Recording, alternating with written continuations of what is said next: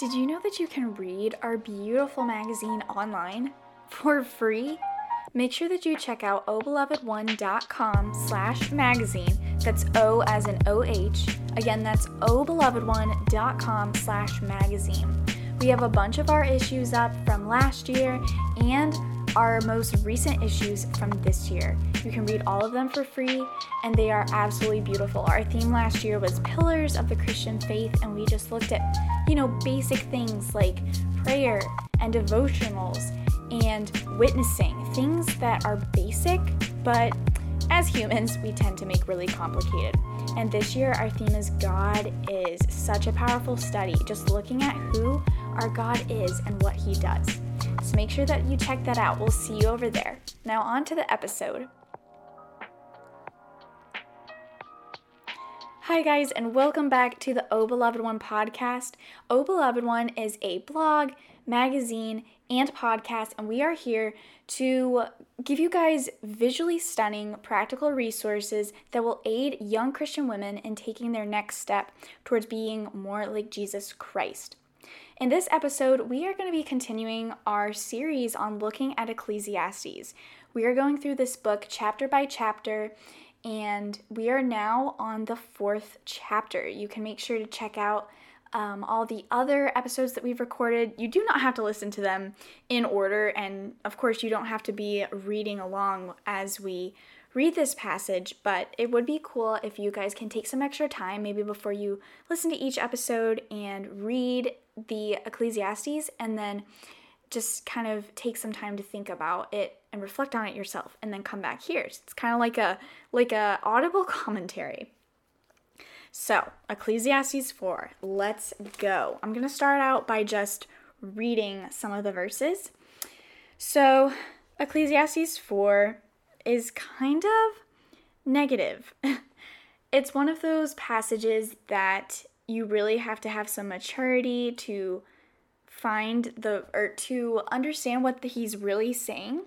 So he starts out with, "Again, I saw all the oppressions that are done under the sun, and behold, the tears of the oppressed, and they had no one to comfort them.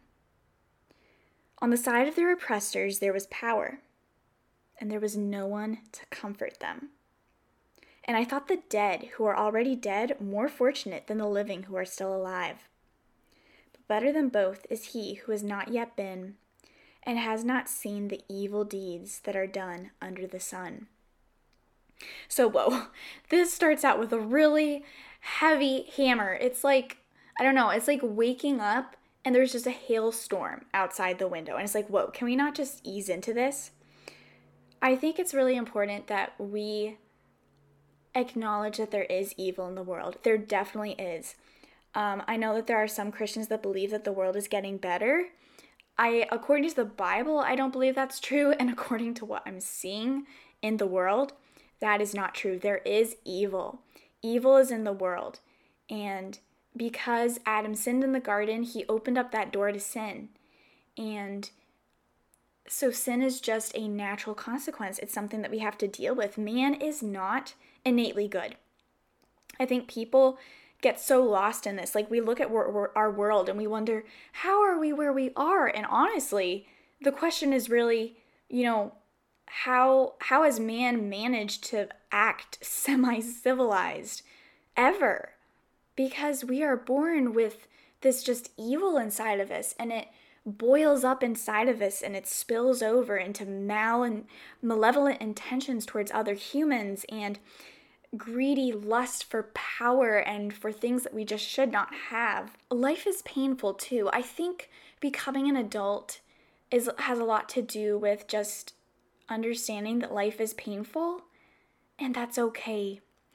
We, especially in America, have such this preconceived notion that we deserve comfort, and I'm speaking from experience. Okay, I was literally in church tonight thinking, wow, all I want is to be comfortable. Really, like, is that too much to ask?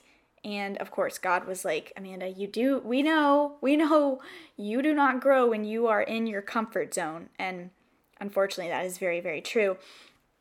Life is painful, and we are to come alongside one another and cheer each other on. Give people our stories from when we were in their situations, or just cheer them on, even if we can't necessarily understand where they're coming from. Life is painful because a lot of it, we are either trying to get what we don't have or trying to get rid of something that we do have. And we have this idea in our heads that we just cannot live life until things are the way they should be. When I was little, I always loved the visual of, getting your ducks in a row.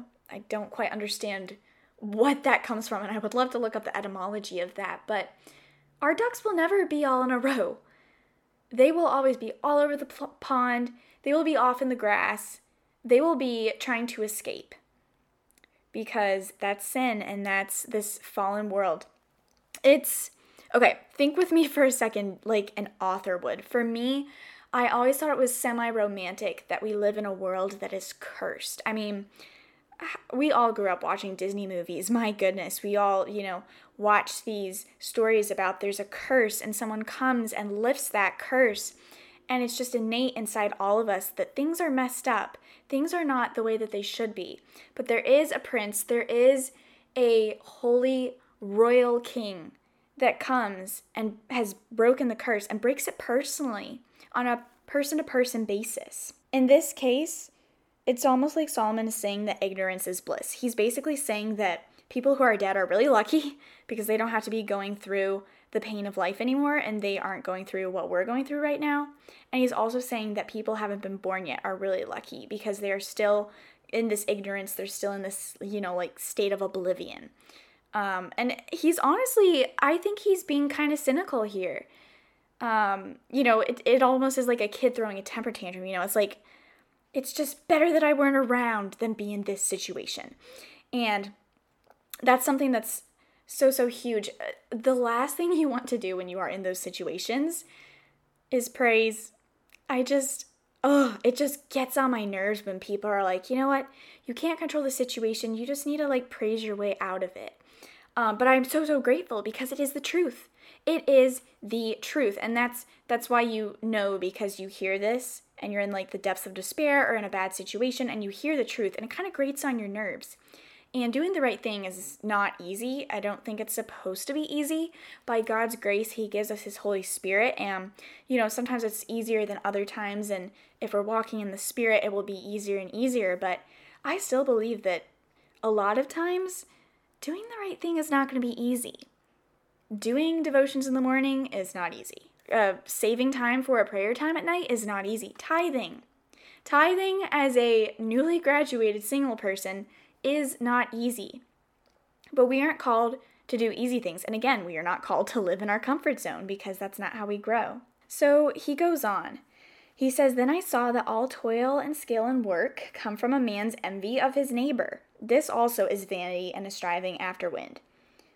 So basically, a lot of life is just trying to be better than other people, or even just trying to keep up with people.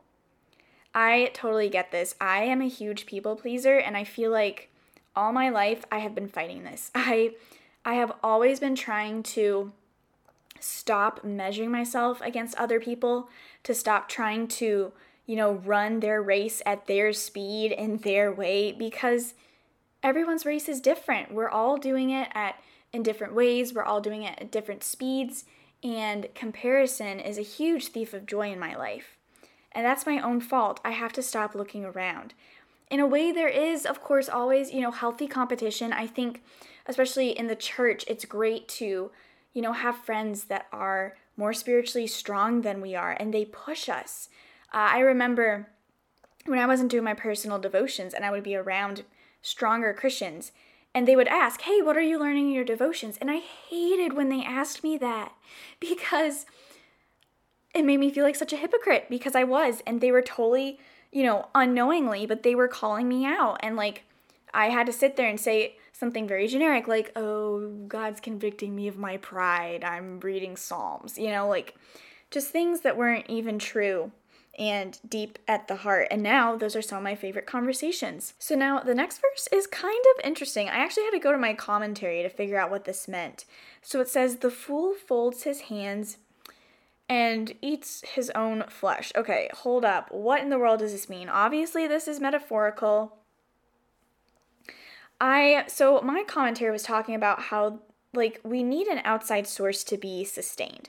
Okay, so fools are people that don't do anything and only look to themselves for being sustained. This is the whole idea, like back in the previous verse, about looking to other people and trying to keep up with them and not instead saying, hey, like, how can I help this person? How can I encourage them along in their journey? How can I be friends with them? How can we like have a, and not that relationships always have to be a give and get thing, because sometimes there will be people in our lives that are just, we are always giving and they are never giving back. And sometimes we are called to relationships like that. But I think, our best friends are people that we have an equal give and get relationship with, right? That's just natural. It's not pathetic to need other people. I know that for me, talking about my problems to other people, I feel so guilty and like I'm hogging the conversation, and sometimes you even just have to say things out loud that you think all the time, but you would never say because you know that this is a terrible lie that you believe. But saying it out loud is somehow worse than like thinking it in your head. In your head, it's safe. It's a lie, but somehow you can still keep believing it. You can be living in this kind of paradox.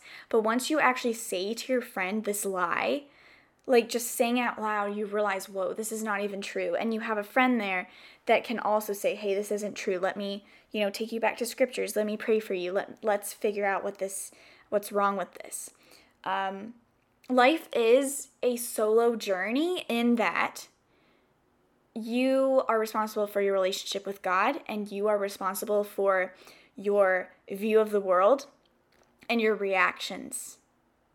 But life is a journey with your fellow man in that we aren't called to live alone. That's why God made other humans. That's why God made marriage, because we need companionship and we need friends. And friends build up, and friends say the hard things, and friends push us to be better people. Proud people are people that don't love anyone else and pretend that they don't need anyone else. You need people, and people need you, and that's okay. So verse 6 says, better is a handful of quietness than 2 hands full of toil and a striving after wind. Wow. Okay, I needed this verse this past week. So I'm going to turn to my notes, and this is what I had written at the time. So I'm a doer, and I'm often afraid of silence. Silence isn't entertaining, and it forces me to acknowledge my lingering emptiness. I come home from work, and practically immediately I call my mom, and then for the rest of the night I turn on a show or some music, so that there's like never quietness. But last week started out really strong, and I think it was because there were just 2 nights that I really needed God's intervention in my life, and so I just turned off all sound and I just prayed. I believe I did one like night and then one morning as I was getting ready. Sometimes you just have to invite the silence into your life. And the world has done such a good job of trying to distract us. Netflix binge, hello, Instagram, Reels, turn on some Spotify. Even a podcast like this could be a distraction. Doing helps me feel worthy, needed, and gets my mind off of everything. So this verse says sometimes you just gotta rest. You have to know when to rest, and you have to know when to turn off the entertainment and to just sit and to feel. It's better than 2 hands full of toil and striving after wind. As I said in my notes, I tend to block out pain and problems by doing. Like, I add a new project to my work list. I, sign up for extra things. I do. Because doing makes me not have to feel. And feeling makes me feel like there are actually problems. So I just want to avoid the problems. It's like I'm a feelings procrastinator.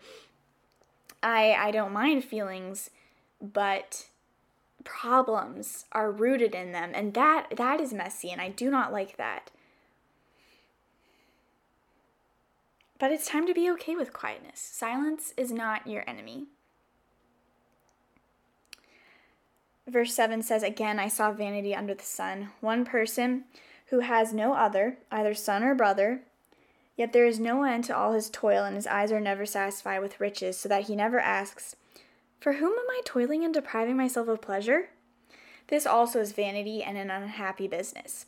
So now we pivot in this verse from cynical to more like kind of pointing out, and still kind of in a negative way, but the importance of human connection.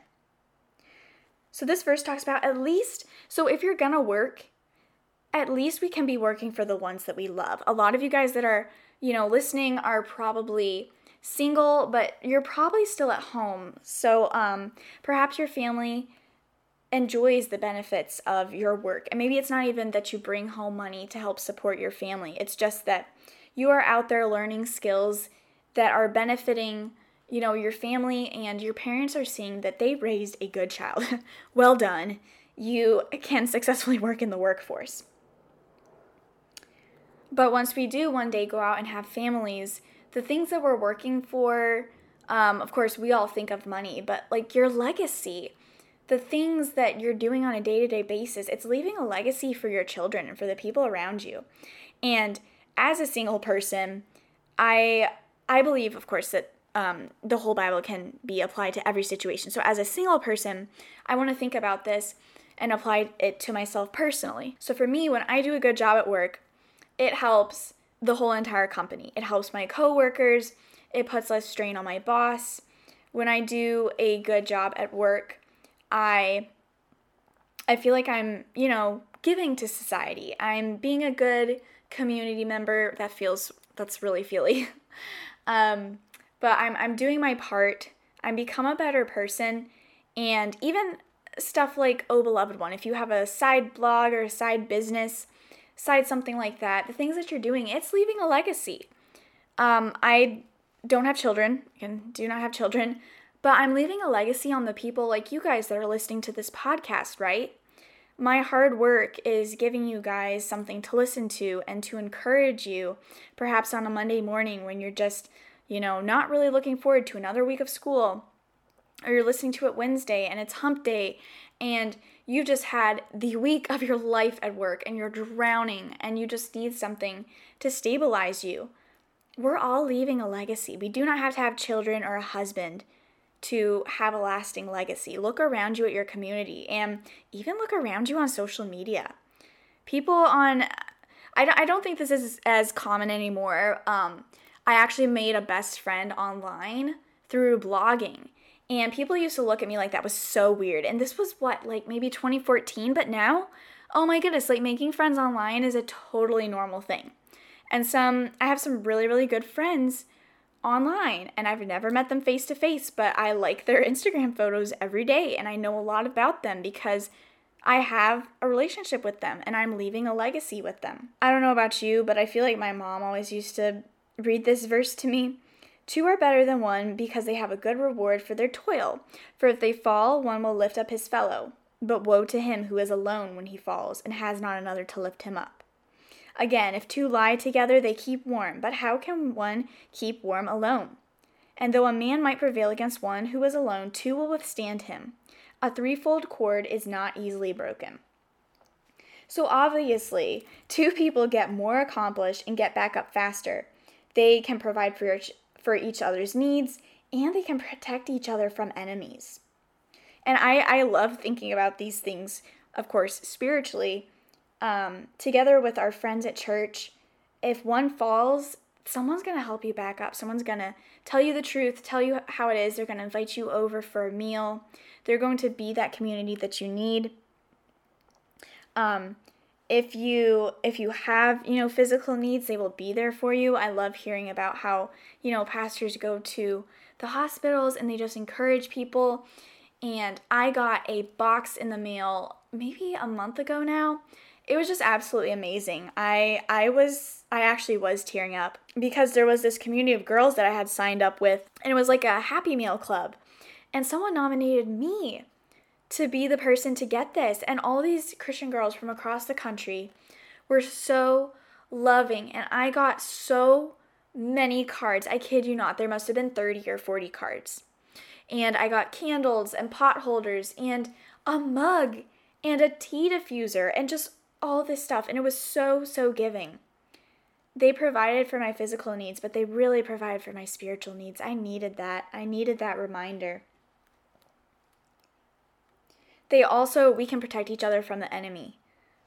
So when you're under great spiritual attack, someone can come alongside you and encourage you. I keep saying the word encourage in this episode. I am a huge believer in the power of encouragement. I love coming alongside people and, even if I didn't necessarily walk that path in the past, I love kind of, maybe giving them directions on someone who can better show them the path, or a website or Instagram page. I'm like a resource bank. This is why I have Oh Beloved One, because it's literally just a bunch of resources. Now, I think being independent, I can't decide if this is kind of like a personality thing or if it's just a human thing, that we want to be independent and refuse assistance. And again, we talked about this. Solomon does a really good job of weaving this all together, but a couple verses ago, it's not bad if you accept assistance. Just accept it. And I remember when my mom had cancer, so many people were, asking if they could bring over meals. And sometimes it was just like, we have meals like in the freezer, ready to go. We don't really need another meal. But I remember telling my mom, you know what? I think you should just let people bring stuff over. Because at the end of the day, it's not always about if we need the food. It's actually giving people an opportunity to serve. And that is powerful. You could actually be a blessing. Even though you're the recipient of getting something, you could be a recipient because you are giving the person the ability to serve. If someone offers to, take you out for a meal, or to bring you a meal, or to have a time of prayer with you, and you're just like, no, because you feel icky about it, and like, maybe even like they're going out their way and you don't want to be a bother to them. No, give them that opportunity, because God says in His word that He will bless people that serve and that, minister to people and stuff like that. So if you say no, you're deriving them of an opportunity to be blessed by God and for you to be blessed by God through them. You see how so it's like it's a beautiful chord. It's a beautiful harmony of God working through His people to love on His people. So lastly, we get a little example. So better was a poor and wise youth than an old and foolish king who no longer knew how to take advice. For he went from prison to the throne, though in his own kingdom he had been born poor. I saw all the living who move about under the sun, along with that youth who was to stand in the king's place.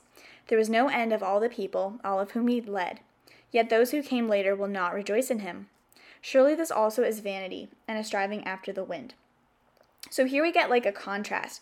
So the good person is, yes, poor, but he's also wise.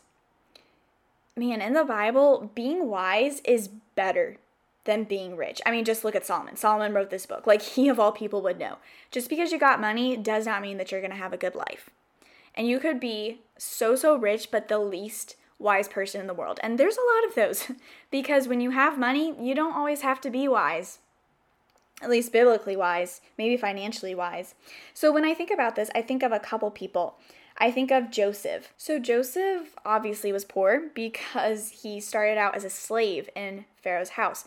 He later became very, very well known, very high up, but at the beginning he was definitely poor. However, he had that wisdom, and that was so important to God. Wisdom is so important. There was David. David started out as a young shepherd boy. Again, he was young, check. He was poor, he was a shepherd. There's no way he was doing really well for himself. But he was wise, and God made him a king. And then lastly, I think about Daniel. Daniel was also kidnapped, in a way like Joseph. He was kidnapped from his homeland and brought to Babylon. He was young, and yet he was wise. And in fact, the Bible says that people noted that he was wise. So much, in fact, that he excelled above all the other people that had been kidnapped, and he was promoted and looked up to. Now we contrast this with the old, foolish, and stubborn king. So there's these poor, wise people, and yet they are well off. They are much bigger in God's eyes, better people than an old, foolish, stubborn king. I feel like we can think of Pharaoh here. He was definitely foolish and stubborn. I think we can think of Saul, so stubborn, wanted to do everything his own way, moody, upset, just a mean, bad person. And it doesn't matter at the end of the day what your position is. It doesn't matter your financial status. God wants, and it doesn't even, I want to bring this up, it doesn't even matter your age. I believed so long the lie that because I was young, I couldn't do devotions. I knew that I could, but I just felt like, I don't know, I feel like there were some things in life that I overlooked because I was like, well, I'm not an adult, so I don't need to like do that or think about it. Even though it might be a good thing, I don't need to do that. And doing devotions was one of those things. It was like, oh, the adults can do that. I don't really need to do that yet. And that is such a lie. The last thing that I wanted to bring up is something that really, really hit me a couple years ago. It's that we should enjoy now. And you know why? Because one day we will die and be forgotten. I remember when I was little, and I feel like a lot of kids probably think this, especially going through grade school, like I wanted to be in a history book. I wanted to do something cool and fabulous. I wanted to save people's lives. I wanted to be a bold term on a test that a little kid like me would be trying to like remember what the answer was to, and my name would be on there. And yet, as you get older and you mature in your faith, you realize that no person in the Bible who was close to God, their goal was not to get in the Bible. Their goal was not to be, known for forever. Their goal was not to be in history books. Their goal was for people to look at them and see Jesus. Moses wasn't doing stuff hoping that he would be a legacy for forever. Peter wasn't doing things hoping that he would be famous. A lot of these people ended up dying really tragically. And if you look at their lives, yes, they were amazing by God's standards, but by the world's standards, honestly, by the world's standards, they failed, right? A lot of these people were never rich. A lot of them maybe were even high in power, but they ended up stepping down, or they ended up doing things so that they were not popular, or they didn't, abuse their power like most people in positions like that would. And yet, there are people in my life who I look at, and I really do. I see Jesus, and I totally understand what the Bible means, and that I love that song about I saw Jesus in you, I saw Jesus in you. There are people in my life that are so like that. And a part of maturing in your Christian faith is being willing to say, you know what? I do not have to be remembered. And in fact, I don't want to be remembered. Do not remember me. Do not remember my name. It's not important. As a kid, I thought it would be so cool to have, great grandkids who know all about me and are looking at my pictures and reading my story or whatever. But again, the legacy that matters is that if I do have children, that I have promoted a legacy of having a Christian family for generations and generations. That's what matters. Not my face, not my name, not that I live in LA as a professional graphic designer. None of that matters. And that is something that should honestly haunt us. What will people remember us for? For the short while that we are remembered. The people that are older, that grew up with us, our children who we raised to love God, what will they remember? And I'm not sure what people would, remember about me, what they would think about me. A lot of my life is haunted by, our people at the kitchen table having discussions about me. When I played soccer, I never wanted to be the person who people went back home that night and were like, did you see Amanda? She was so off her game. She could not keep the ball at her feet, blah, blah, blah, blah, blah. And I still have to be so careful because what people say about me when I'm not there tends to be so important to me. And yet, should that really matter? It should matter that they aren't saying that I'm a terrible person because I'm mean and I have a snarky attitude. but it should really matter that, I'm pricking people's consciences. I'm trying to, lead them to God. I'm trying to show them God in their lives. That's what matters. So that was Ecclesiastes 4. Next week, we will be back with Ecclesiastes 5. Thanks so much for following along on this journey with me, guys. If you're a long-time listener, I would love if you subscribe to this podcast just to show your support. And if you can leave a review, that would also mean the world to me. Make sure that you follow us on Instagram at beloved.magazine. There's so much more content like this. You can share our page with your friends. I try to post really just uplifting content that when you're scrolling through your feed, this will be a breath of fresh air. I try to post, little mini devotionals with cool photography. So I would love if you follow me there. If you have any questions or if you have any prayer requests, always please feel free to DM me. I respond to everyone that writes me. So guys, I will talk to you again next week. And until then, remember that you are beloved by the King of the universe.